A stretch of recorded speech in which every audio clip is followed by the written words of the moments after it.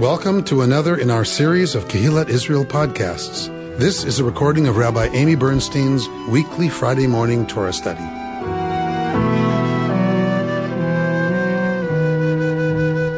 We are Reconstructionists, and in that sense, we do things a little differently at Passover than other folks. For the most part, the Reconstructionist Jewish calendar follows the rest of the Jewish world. There are a couple of places where it is different. Kaplan and his students made the decision to go with the practice in Israel rather than in the diaspora.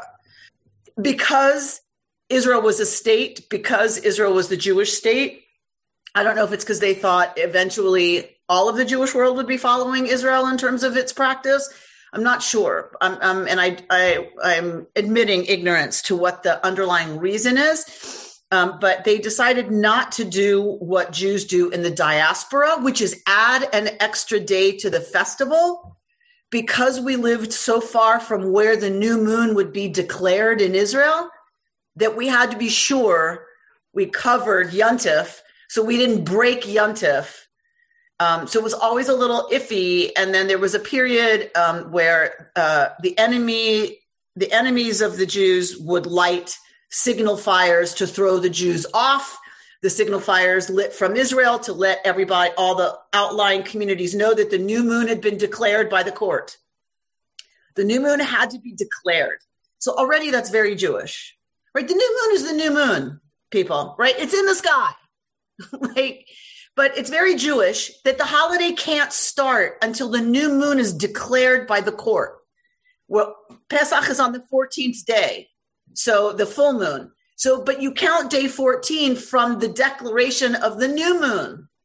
So communities had to be notified that the Sanhedrin had declared the new moon, and that was done by signal fires.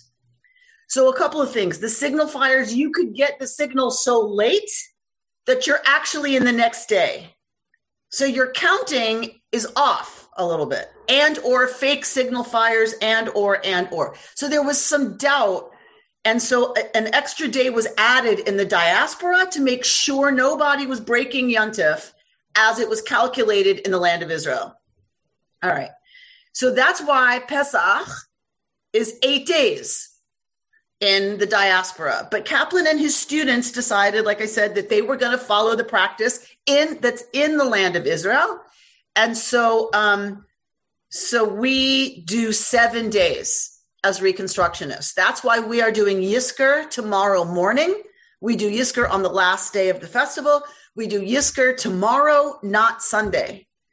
And it means we get to stop eating matzah 24 hours before the rest of the Jewish world. So that's one reason to become a Reconstructionist Jew if you're not already. And so we have a choice to read the Torah portion that's read on the last day of Pesach, or the Torah portion that's read on the seventh day of Pesach. And so we are today reading the Torah portion that's read on the seventh day of Pesach, all across the Jewish world, not just in Reconstructionist Judaism. So sometimes it's like, okay, we're going to look at the last day reading because for us, this is the last day. But we're going to look at seventh day Pesach and some commentary from Yitz Greenberg. And I'm trying to stay true to my word. And so I've brought you some stuff from Nevi'im. I've brought you some stuff from the prophets that Yitz Greenberg quotes. Okay, so that was a lot. I get it. That was a lot. All right, so we know the text. You know this text. This is a text we're very, very, very familiar with. So we're not going to stay with the Torah text as long today because we've already read it this year in the lectionary, and you know this text really well. And we just went through on Pesach, right, the story again. So we're going to look at it so that we know what we're talking about and remind ourselves of some of the language there. And then we're going to jump to Yitz Greenberg, what he has to say about it, and then where he quotes the prophets. So let's start. We're starting at Bishalach. We're starting with the Torah portion. It's not a shocking surprise that what we're going to be looking at is the text of the Exodus, right? Of going through the water, and then it closes with the song at the sea. We're not going to look at all of that. But let's remind ourselves of some of the language that's used when talking about the story of the Exodus. So when Pharaoh let the people go, God did not lead them by way of the land of Philistines, although it was closer, for God said the people may have a change of heart when they see war and return to Egypt, because this is a group of slaves. So God led the people round about by the way of the wilderness, the Midbar, at the Sea of Reeds, which is Yam Suf in Hebrew, probably a loan word from Egyptian. Yam Suf. Now the Israelites went up armed out of the land of Egypt. And Moses took with him the bones of Joseph, who had extracted an oath from the children of Israel, saying, God will be sure to take notice of you. Then you shall carry up my bones from here with you. They set out from Sukkot and encamped at Etam at the edge of the wilderness. God went before them in a pillar of cloud by day to guide them along the way, and a pillar of fire by night to give them light, that they may travel day and night. The pillar of cloud by day and the pillar of fire by night did not depart from before the people.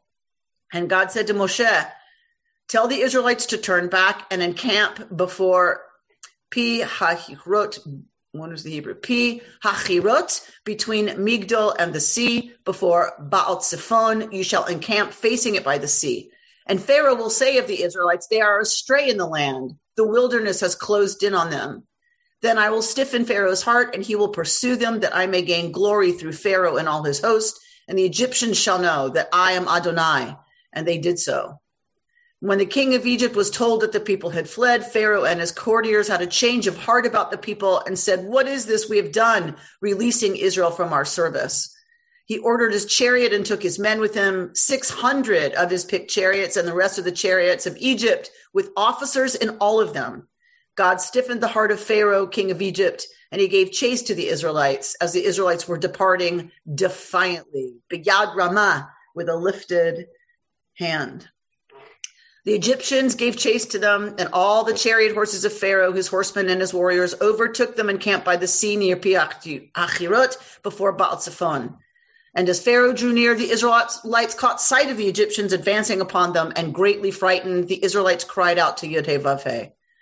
Then, of course, what are they going to do? If they're really scared, what are they going to do?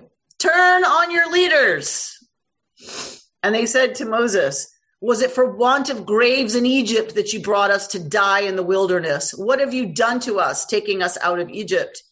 Is this not the very thing we told you in Egypt, saying, let us be, and we will serve the Egyptians, for it is better to serve the Egyptians than to die in the wilderness? We don't have that scene, by the way. This is what they're saying. We don't have that scene in Torah. But Moses said to the people, have no fear, stand by and witness the deliverance which Yod-Heh-Vav-Heh will work for you today. For the Egyptians whom you see today, you will never see again. God will battle for you. You hold your peace, meaning shut up. Then God said to Moses, why do you cry out to me? Tell the Israelites to go forward. You all hear me preach this all the time at Michamocha, right? Tell the people to move forward. I can't do anything till the people move forward. I can't do anything till they go. Nothing. And lift up your rod and hold out your arm over the sea and split it so that the Israelites may march into the sea on dry ground. And I will stiffen the hearts of Egyptians so that they go in after them. And I will gain glory through Pharaoh and all his warriors, his chariots and his horsemen.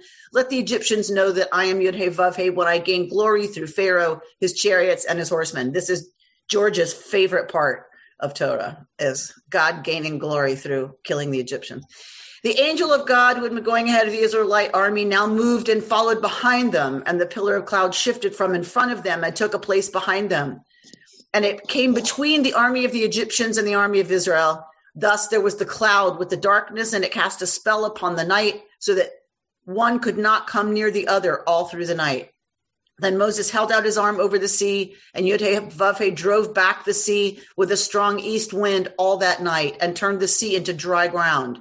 The waters were split, and the Israelites went into the sea on dry ground, the waters forming a wall for them on their right and on their left.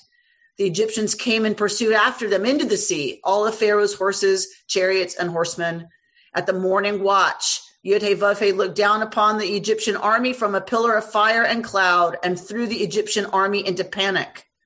God locked the wheels of their chariots so that they moved forward with difficulty.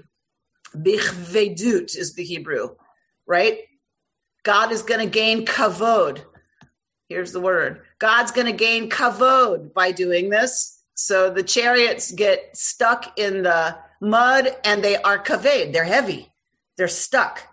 So it's a wordplay in Hebrew that, of course, we miss in the English. God's going to gain glory through this. And so that's what happens. The chariot wheels lock up, bichvedut, so that they're moving with difficulty. And the Egyptians said, let us flee from the Israelites, for Yud-Heh-Vavhe is fighting for them against Egypt. Then God said to Moses, hold out your arm over the sea that the waters may come back upon the Egyptians and upon their chariots and upon their horsemen. Moses held out his arm over the sea, and at daybreak the sea returned to its normal state, and the Egyptians fled at its approach. But God hurled the Egyptians into the sea.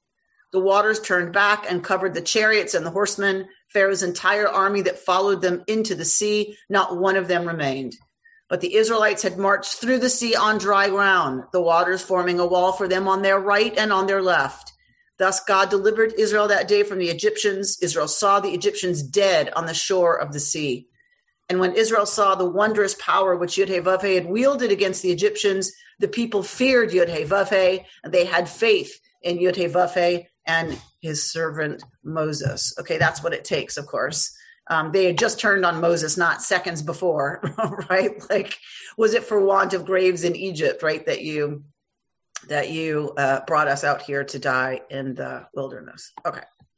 So that is our narrative. That is the story. That is what we reenact, right, at Pesach. That is a very familiar story to us. If we look at it carefully, the Hebrew is a little confusing and tangled. We've talked about this before as being a literary device used by the authors of Torah to convey an event that is spectacular and in some ways is ineffable. And it's hard to talk about logically because there's so much happening and it's this divine thing. So Sinai, remember the scene at Sinai? Moshe's up, then he's down, but then God says go down, but he's already down, but then he's up. And it's very confusing. And it is similarly here. It's like, if they're in the sea, but then the sea is going to blow slowly on them, but then they get out, but God throws them back. But it's a very confusing scene, but it's written to be that way because it's supposed to be awe-inspiring and not normal and outside the normal realm of the laws of nature and how nature works. Okay. So that's what we have. So this is one of our core, of course, narratives, one of our core stories. And we are, each of us commanded in our tradition, and we read it in the Haggadah at Pesach, at Seder, that each of us must consider ourselves ke'ilu hu yatsa miMitzrayim, as if each one of us ourselves went out of Egypt. It is a very interesting practice to demand of every Jew and every generation of Jews that we are supposed to remember something that didn't happen to us as if it happened to us, right? In Western logical thinking, it's like, that's called delusional, right? Like Mark and George, you people would have to give me the technical language, but having a memory that doesn't belong to you and making it yours is not considered healthy in general, right? We're supposed to imagine ourselves, like if you want to succeed at something, you're supposed to imagine yourself succeeding at it. I get that. That's visioning forward, what's something you want to live into. But to have a memory and invoke a memory and convince yourself that it's your memory when it didn't happen to you is kind of odd for us as Western peoples. It's not so odd for ancient peoples because it's partly about mythology, right? And one reads oneself and one's people into that mythology. But Judaism pushes it even further, pushes it even harder. You must consider yourself as if you yourself were there, were redeemed from slavery. And where else are we supposed to do that? What's another mythic moment we're supposed to do that? Sinai, Revelation. That is another place. Those of you who are here today and those of y'all who are not here today, the tradition reads as every Jew who would ever be a Jew, whether that's by birth, adoption, conversion, being drafted, whatever it is, however you were going to become a Jew, you were at Sinai and you signed on and you agreed and you said, Na'aseh v'nishma, we will do, and then we'll hear about it. So these are two mythic moments where every Jew, according to our tradition, is supposed to read themselves into having been there, to having this memory.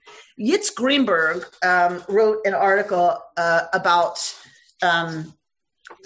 this, and he says he understands the Exodus as what he calls an orienting event for the Jewish people. That this is an event that orients us in the world, and it orients us towards the past, and it orients us towards the future. Yitz Greenberg argues that the Israelite Exodus is the paradigmatic experience that is going to happen for all people in the future, and all people will be delivered from servitude. All people will be delivered from suffering and oppression. All people will be delivered from war.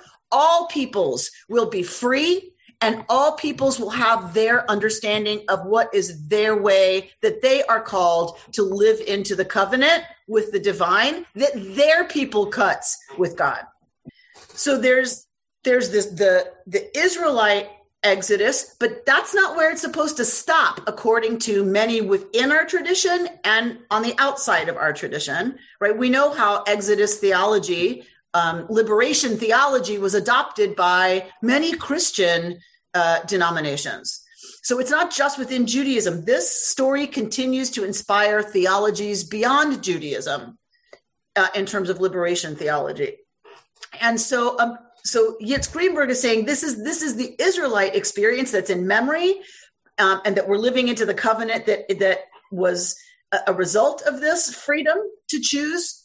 We're still living into that covenant, and we are working to move the world towards the messianic age that will be brought about by the liberation, the exodus of all peoples from their suffering and their oppression. All right.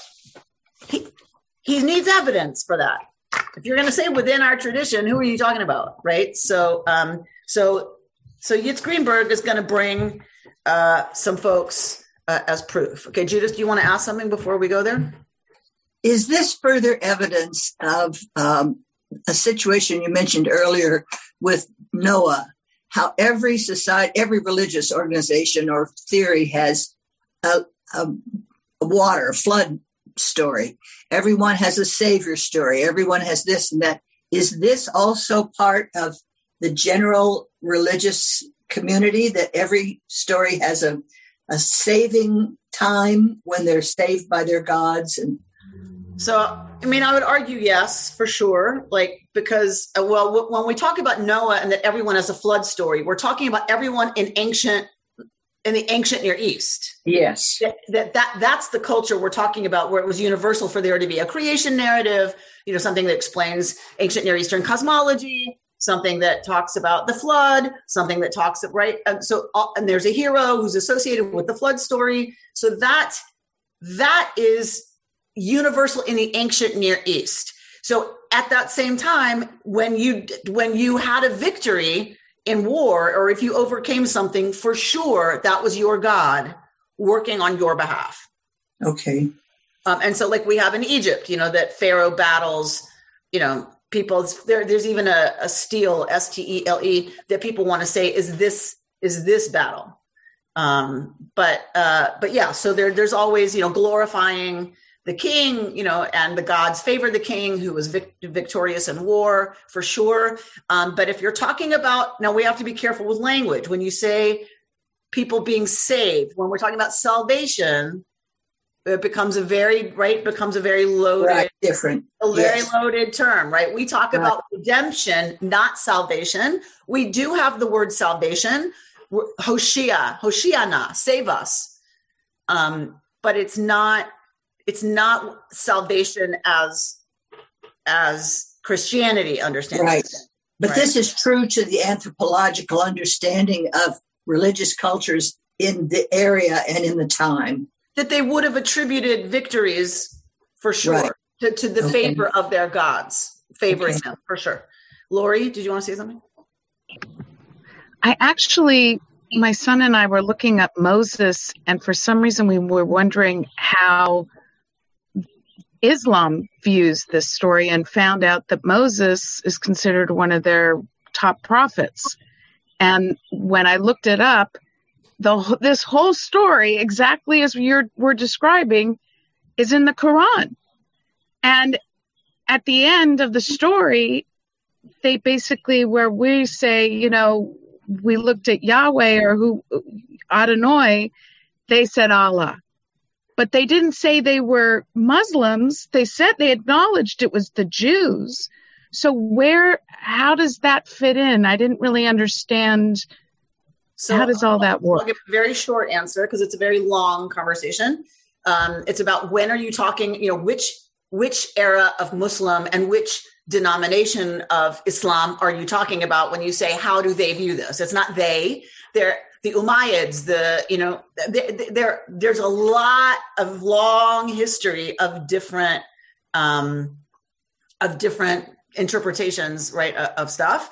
But just in a nutshell, they understand that we are all derived from Abraham. They do see Moshe as a prophet, as a true prophet, right? And they're not founded till like 900, right? When Muhammad becomes, they're who they recognize as a prophet. So they don't need those to be Muslims who are delivered. They are descended from, just as we are descended from, right? But from Abraham, and they 100% accept Moshe as a prophet. And we are the people of the book. They are the ones who named us the people of the book, right? And that's part of the reason the Quran is written, is right.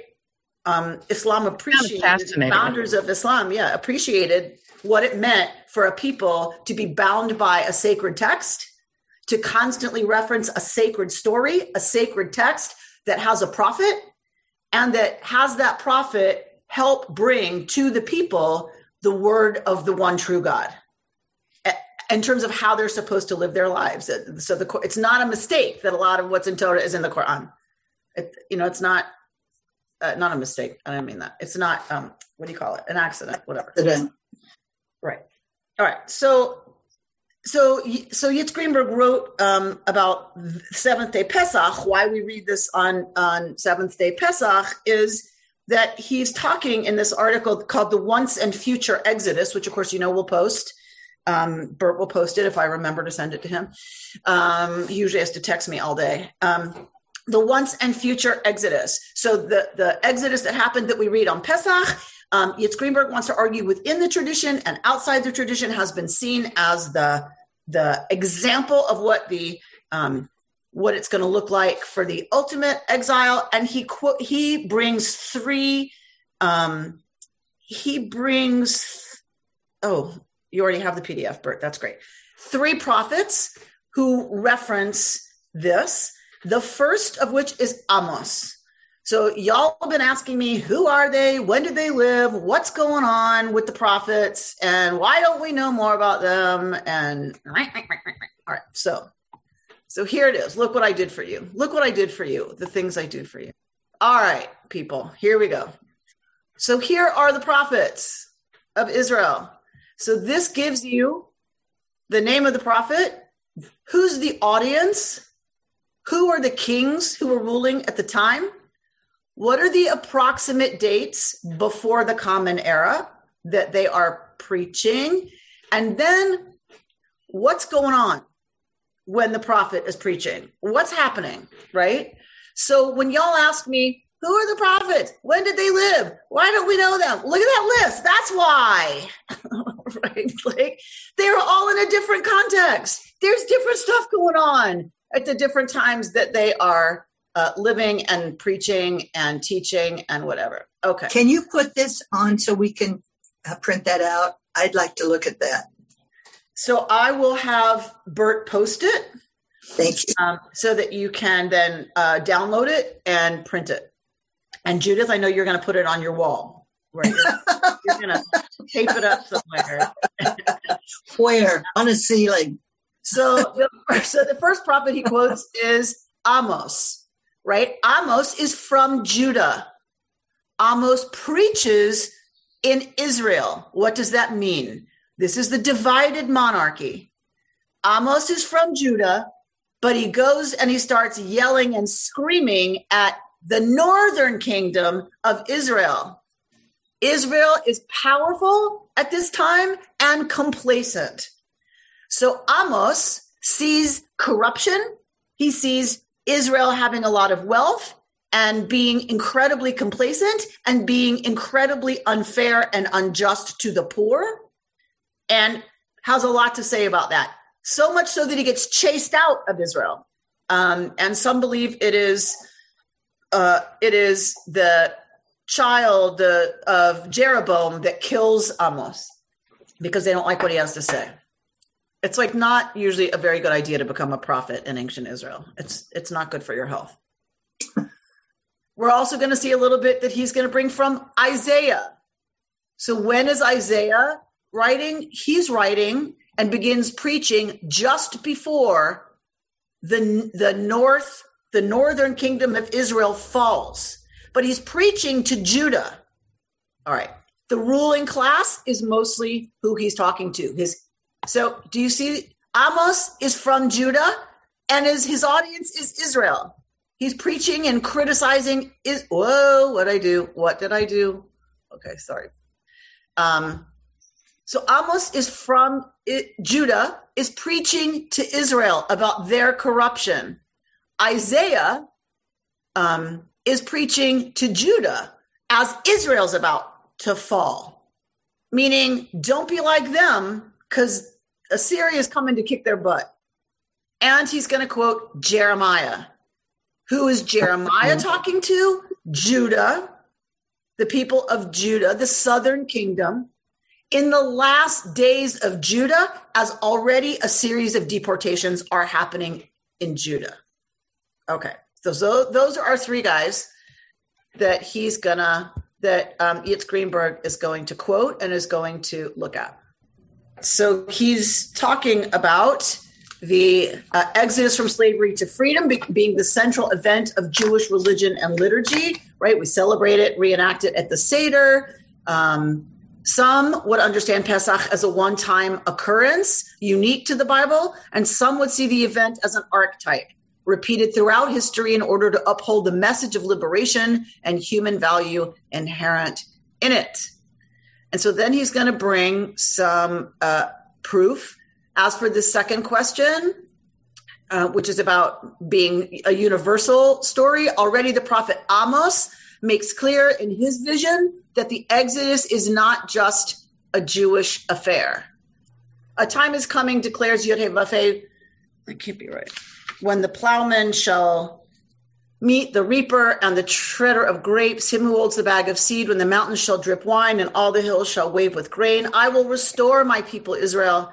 They shall rebuild ruined cities and inhabit them. They shall plant vineyards and drink their wine. They shall till gardens and eat their fruits. And I will plant them upon their soil, never more to be uprooted from the soil I have given them, said the Lord your God. So this is about a universal understanding of bringing Israel back.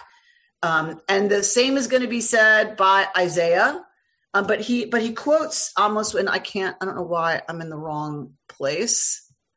But he says that it's no different. I brought Israel out from Egypt the same way I did other peoples out of their captivity, out of 9:7. Here it is. To me, O Israelites, you are just like the Ethiopians, declares Adonai. True, I brought Israel up from the land of Egypt, but also the Philistines from Kaftor and the Arameans from Kir. So Amos here is saying that the Israelite experience of being brought up from Egypt is not unique. This is exactly what God did for the Philistines from Kaftor and the Arameans from Kir. So that we are one of the exoduses. But that this is how God works. God brings peoples up from where they are suffering and brings them into a place that is meant to be their land. where they can live into their unique destiny. This is what Yitz Greenberg is arguing. And so he says, similarly, in Amos' spirit, I would argue that the Exodus is the initiation and the sign of the future coming of the total cosmic plan for universal freedom and human dignity, right? So this is a way to understand that our story is just the down payment, the initiation of what's going to be the cosmic plan for universal freedom and human dignity. And Yitz Greenberg believes this, by the way. So this is from deep within the tradition. Yitz Greenberg believes that one stage of the cosmic plan was Israel coming out of Egypt, getting the Torah at Sinai, living into that covenant, and being an example of what's possible when one moves into redemptive, and in this case, salvific history. Okay? But the plan is universal freedom and human dignity, that all peoples will experience this. On the question of repetition, the prophet Isaiah told of a future exodus for the Israelites that would be even more splendid than the original liberation. So Isaiah is going to preach that Israel will be redeemed and will experience a second exodus that's going to be even bigger and fancier than the original one. And that's Isaiah 52. Awake, O Zion, clothe yourself in splendor, put on your robes of majesty, Jerusalem, holy city, for the uncircumcised and the unclean shall never enter you again. Arise, shake off the dust, sit on your throne, Jerusalem, loose the bonds from your neck, O captive one, fair Zion. For thus says Yud-Heh-Vav-Heh, you were sold for no price and shall be redeemed without money. For thus said Yud-Heh-Vav-Heh, God of old, my people went down to Egypt to sojourn there, but Assyria has robbed them, giving them nothing in return. What therefore do I gain here, declares Yud-Heh-Vav-Heh, for my people has been carried off for nothing. Their mockers howl, declares God, and constantly, unceasingly, my name is reviled. Assuredly, my people shall learn my name. Assuredly, they shall learn on that day that I, the one who promised, am now at hand. How welcome on the mountain are the footsteps of the herald, announcing happiness, good fortune, announcing victory, telling Zion, your God is king. And then he goes on to use this language of here we go. For you will not depart in haste. How did it happen in the first one? You remember Aviva Zorenberg? Remember how we really focused on eating that meal with your loins girded, and they ate bechipazon. Remember this? We studied this word a lot, bechipazon, in pressure, in haste, and rushing. Bechipazon, stressed out. That's how they ate that meal, and that's how they fled. So Isaiah's preaching that when Isaiah is brought back, when there's a second Exodus, you will not depart bechipazon, nor will you leave in flight. For Yud-Heh-Vav-Heh is marching before you. The God of Israel is your rear guard. We just read that language right in the Torah's version of this. Indeed, my servant shall prosper, be exalted, and raised to great heights. So this is Yeshayahu using that language of the Exodus, using those same metaphors for a liberation that was going to be even bigger than the original one. All right. And then finally we have Jeremiah. But he, in this article, one of the reasons I'm bringing you this article is because he's also answering some of the questions y'all had last time or the time before. What happened to prophecy? Why did that stop? Why? How do you know somebody's a prophet? Then why'd they stop making prophets? And why do we not say anymore, here's a prophet, and write their stuff down and say, let's study that in the part of the Bible called Nevi'im? What happened, right? So Yitz Greenberg actually talks about that in this article. So I'm like, okay, thank you, God, for just dropping something into my lap that answered some of this stuff this week. All right. So Yitz Greenberg believes that there are stages of God's self-limiting. So in Kabbalah, we know that term is tzimtzum, that term is to that God contracts God's self to leave room for humanity, to leave room for creation. Because if everything is God, Moloch al haaretz kavodo, if everything is God, there's no room for anything else. So God lovingly contracts God's self so that there's room for us to exist, for creation to exist. And when God does that, it leaves room for something that is not God. And this is part of how Kabbalah explains evil. How could there be evil if there's only God and God is everything and God is all good and God is all just and God is all whatever? How can there be evil? Well, it happened during Tzimtzum. Right. But so that's Kabbalistic. I don't want to stay with Kabbalah. I want to go to Yitz Greenberg, who says God does Tzimtzum several times in human history. One is so that the world can exist. That's the original one. But then God takes us out of Egypt. So God directly rescues the people. But that God does a tzimtzum at different points in human history so that God can give humans a greater role and responsibility in carrying out the covenant. All right. This is Yitz Greenberg's covenantal theology. I want to be very clear. This is not my theology. I'm not selling this. I am bringing you how some people within the tradition understand that there became an end to prophecy, like God used to talk to people and now God doesn't, that the Shoah, the Holocaust could happen, on and on and on and on and on. And this is one way that's not ultra orthodox that says God is punishing us for not keeping Shabbos and for having gay weddings.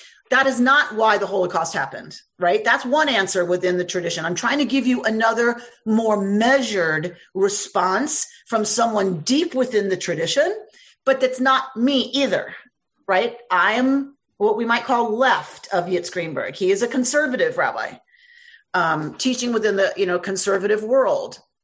So what does he argue? He argues that there's been tzimtzum. God has withdrawn God's self from control of humans and human history as God gives humans more and more responsibility for carrying out the covenant. So what does that mean? That means no more revelations from heaven. So Yitz Greenberg believes in revelation at Sinai. Well, then how come God's not talking now? All right. So this is one of the way this school of thought deals with it. Well, because God stopped that. There's no more prophecy. God sending a direct instruction to human beings, thus saith the Lord, came to an end after the destruction of the temple. Okay, this is his theology.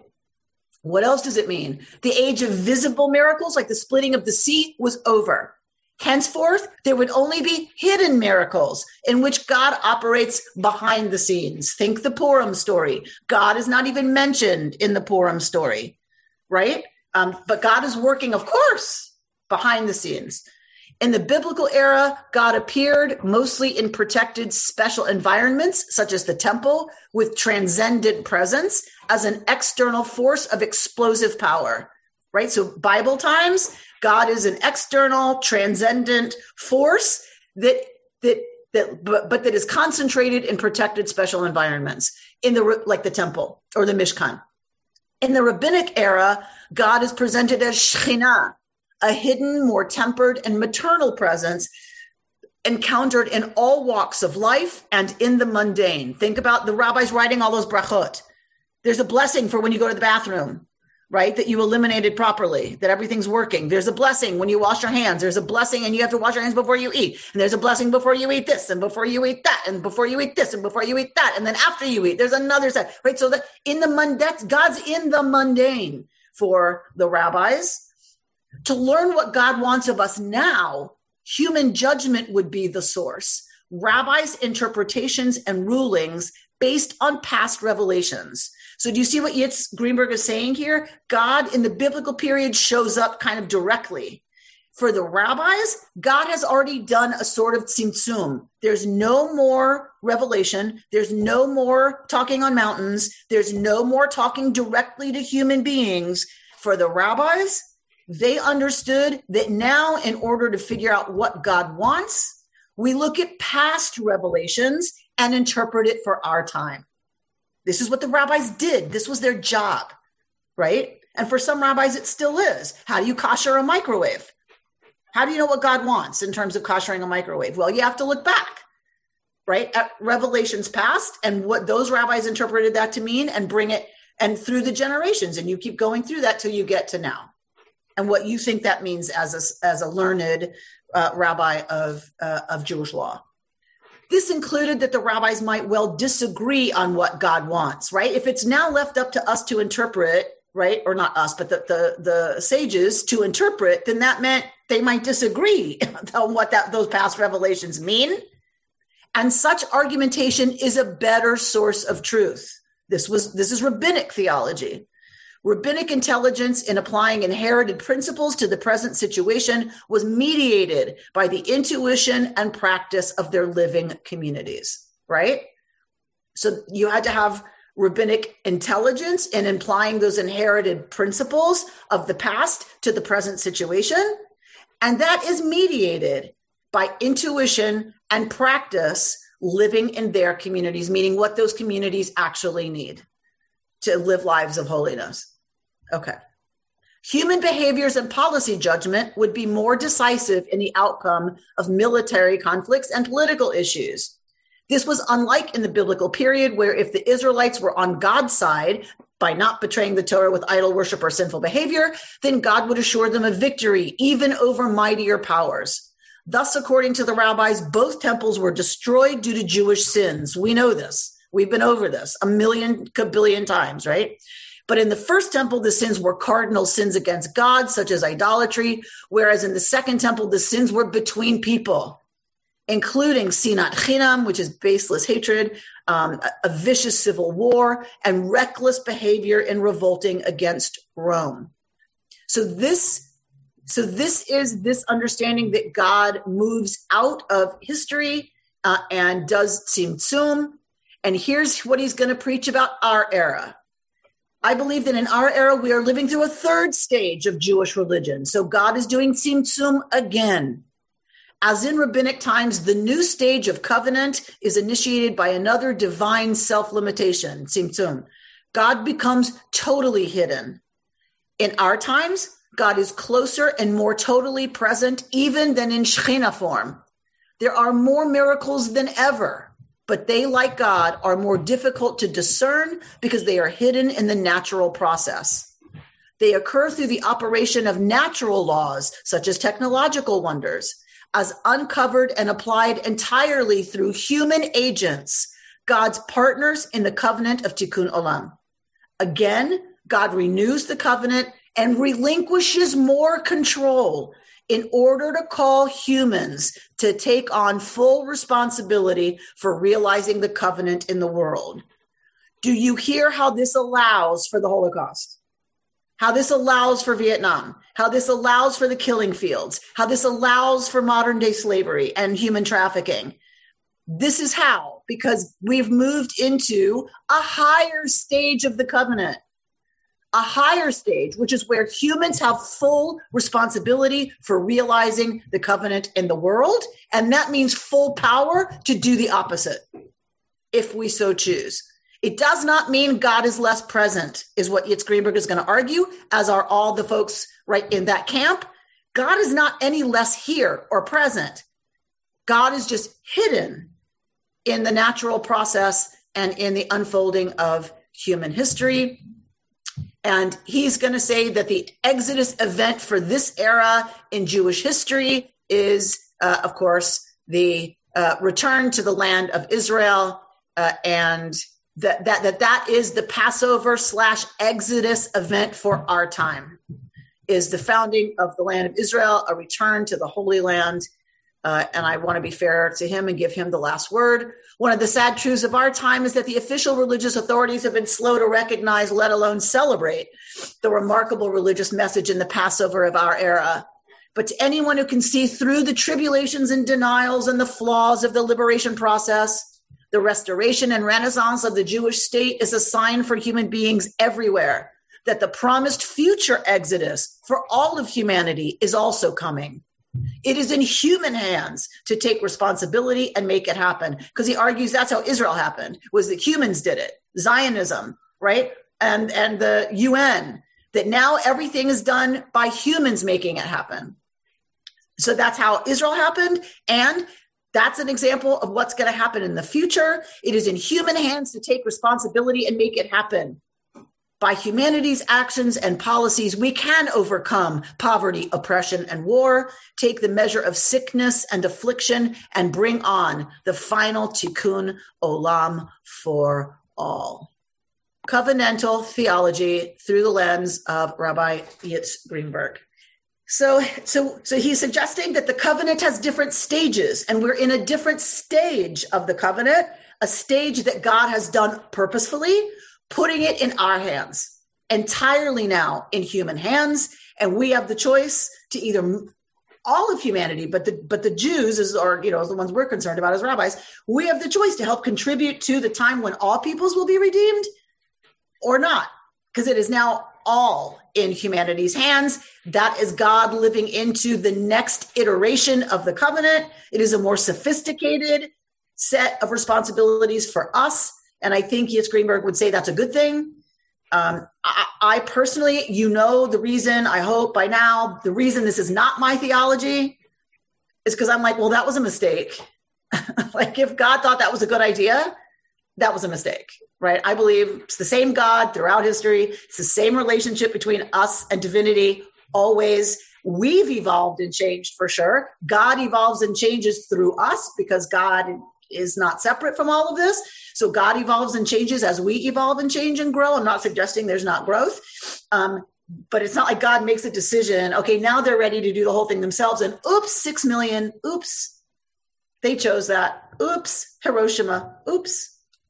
Like I don't buy it. I just don't. I mean, it's not my theology. It's not a theology that's comforting to me. It's not a God that makes me want to be closer to it. It doesn't inspire me. And in any way, I think humanity has always had responsibility for taking, what is godly and making it happen in the world or not. So Susan, that's to your question. This is Greenberg's interpretation, not mine. We've always been responsible for that. We've always been searching for that. It evolves, Mordechai Kaplan. I'm a Kaplanian. Judaism is an evolving religious civilization. The Jewish people have always been in conversation with the divine, and all we ever have is the human side of that conversation. We have it from Torah to now. Torah, Midrash, philosophy, right? Reconstructionist theology, whatever it is, we always have only the human side of that conversation, but it's an ongoing conversation. It's never stopped. Hopefully it gets more sophisticated as we do. I do agree with him that we need to take more responsibility, but that's because we know now how much responsibility we have for the planet, for climate change, for why food supply chains are keeping some people in starvation when we can in fact feed the entire world if we take that seriously. We know now that that's our responsibility. So I'm not saying it doesn't evolve and change and hopefully become more sophisticated, but it doesn't always, look at nationalism and, whatever, right? Sometimes it doesn't evolve in a good way. But I think that's always been the case, and that will continue, God willing. And our responsibility is to contribute to that conversation, what only we can discern as being the truth of that conversation right now for our times. That's our job. That's our sacred obligation. And that's what we do by gathering, right, together. Do people have things they want to say? I just gave you a lot. I know. Kayla. Yeah, I'm definitely overloaded, but just listening to that sort of theology just made me think kind of like, what's the point of God then? If it's so much on humans, and I don't know, that just like, it's kind of like exciting because like the hope in me is like, we could do so much, but then it's also kind of like, look at our history. And then there kind of goes the hope. But it's I guess it works for him. So that's good. So the question, if God has continued to withdraw to give us more responsibility, what's the point of God? Is that what I heard you saying in terms of a response to this theology? Yeah. So part of the point is, God remains involved, but through the natural processes, through our ability to create new technologies, that the miracle of nature, that God is still inherently present in, but has less direct impact on what humans decide to do, or the outcome of a war is not because God was on our side. In other words, Yitzhak Greenberg buys it from Torah. Okay. He believes that we won that war because God was on our side. Oh, okay. Got it. You see what I'm saying? But now you can't say we win or lose because God was on our side, because God doesn't do that anymore. Right. And for me, it's kind of like, well, that's a nice way to not have to deal with stuff you don't like, or stuff you don't want, is God doesn't do that anymore. And I'm like, I don't have a God that changes like that and says, okay, now I'm going to step back and now I'm going to let them. Right. Okay. I mean, I get it that it works for him, because it makes a lot of sense. If you're trying to make sense of the world and have a God who's all powerful, all knowing, and all good, you have a couple of problems on your hand. So I understand why this is a really nice, neat solution. I do. I get it. And I get why it's tempting. I really do. And I really can't buy it. There is that. Well, I was taking notes, so I apologize, but I was just thinking about that whole piece too, about like what Michaela was saying, that, I really don't think that whole notion of God being perfect is something I can subscribe to either. And in fact, we even get glimpses of it in Torah where God is jealous, like when the golden calf is made, and then God can become very vengeful when, he starts smiting people. So it's like God has never been perfect. So I just really don't understand that concept of it. And then I was also, when we were talking about how do we make that Exodus ours as if we've lived it? And I don't think that perhaps it's not quite that literal. It's asking us to put ourselves in that place and to create compassion for the suffering of others. And it fits into that tikkun olam, where if you can imagine the suffering that our ancestors have gone through and what it took for them to uproot everything and leave, and then we have to be reflective then as well, if you're going to tap into, because I believe that, as that we are responsible for those godlike qualities and making that happen in the earth, in the world around us. And so then what are we enslaved to, and how does that prevent us from becoming more wholly human and compassionate and making a difference in the world? And then it asks us to take on that responsibility and address our own enslavements and whatever, so that we can make that world more of how we think that it should be, or how that we're taught that it should be, in that notion of, tzedakah and making equal. So those are my thoughts on that.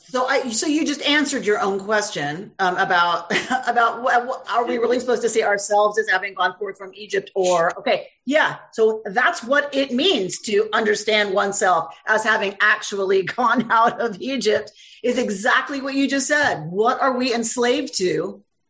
Right. And what is our path through the sea? And what are we moving towards? Right. So that's exactly how we map understanding ourselves as leaving Egypt onto what it means, right, to take responsibility. Right. And if we're free, then we ultimately have responsibility. We can't blame it on anybody else. We can't blame it on Pharaoh or the taskmasters or anybody else. It's on us. Aleinu. Right? We say it at the end of every service. Aleinu. It's on us.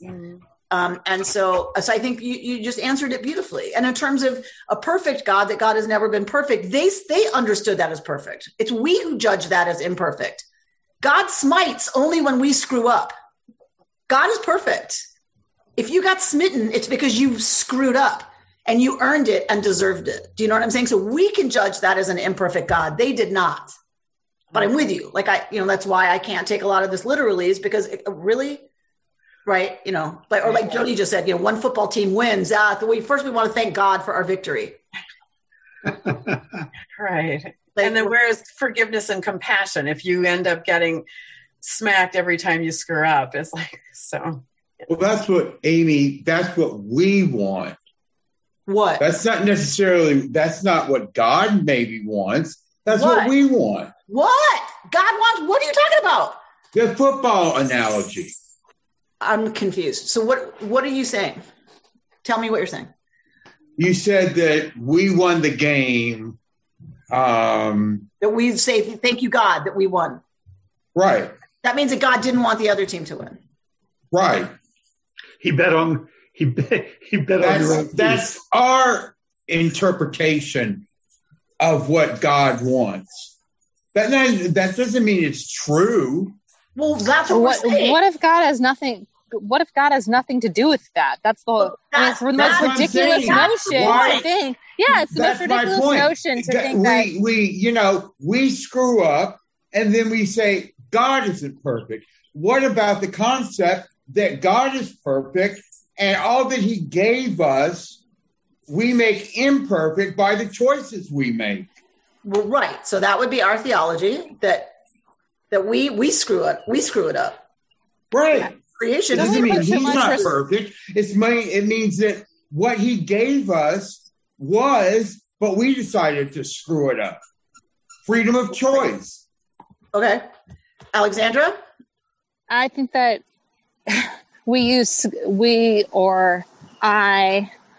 people use God as, or this notion of God as, it's not a scapegoat, but as this, the answer to anything that, we see as either good, binary, good or bad. And it's so beyond that to me. Yeah. And I know I get stuck in that, if this happens, thank God, but who's, when you think of suffering and death, sickness, it probably has nothing to do with God. Right. I mean, and it's our conditioning to think that if, things that we have been conditioned to think of as bad or as, I guess, mortal, right? Mortality, then God has something to do with it. I remember I was in 8th grade and back in the day when there was only like 4 channels to watch. So it was a Friday night. I was watching, I think is it 2020? With a friend of mine, and it was just a horrific story about Romanian orphans. And I ran upstairs from our basement. And my mom was like already, sleeping, and I shook my mom, like, Mom, how could there possibly be a God if this happens? And what about the Holocaust? And she had that simple answer too. It's, it's humans, it's complacency. It's humans that allow it to happen to other humans. So that's what's, although it's not comforting, has given me comfort. Right. So the question for some of us, not all of us, but for some of us becomes, all right, so where's God in that? Right. And for us, godliness is what's important, not God.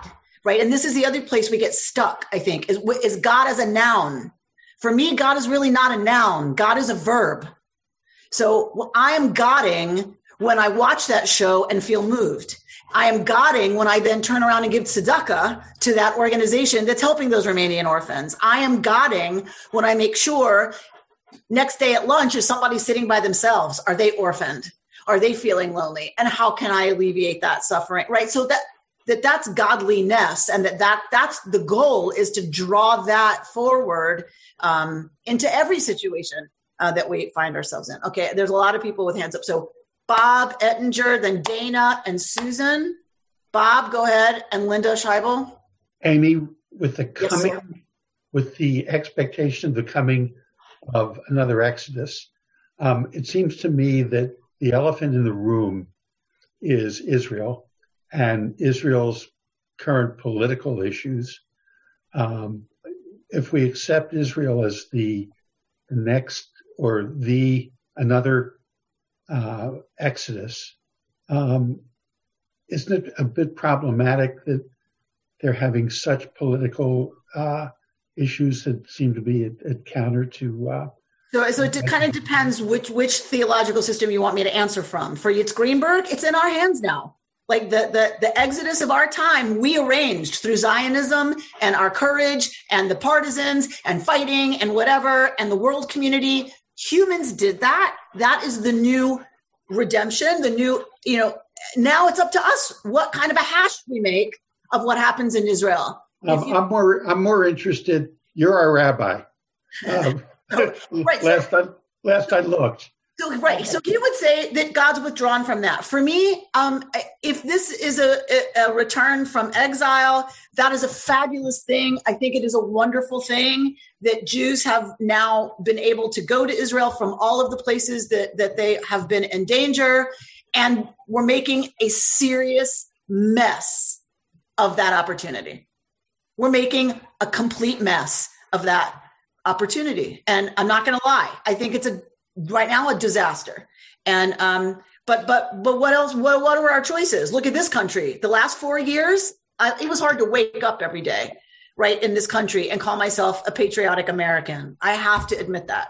But it's like, what's my choice? Do I work for Biden Harris? Do I work to support Stacey Abrams and her work, or do I give up? And so that's the same way I feel in relationship to Israel. Is we're part of that story. We have the obligation, I believe, to bring what we can to that conversation. It's not, we don't live there, so there's only so much we can do, but I think it is the project of the Jewish people of our time. And so we better take that seriously and bring to the conversation and support the pressures on Israeli society makers that we believe are the right ones. And that's what I try to do, and what we it strikes me in follow-up, it strikes me that coming out of Egypt, every few years the Israelites would complain and would take a step. It's 2 steps forward and 1 step back.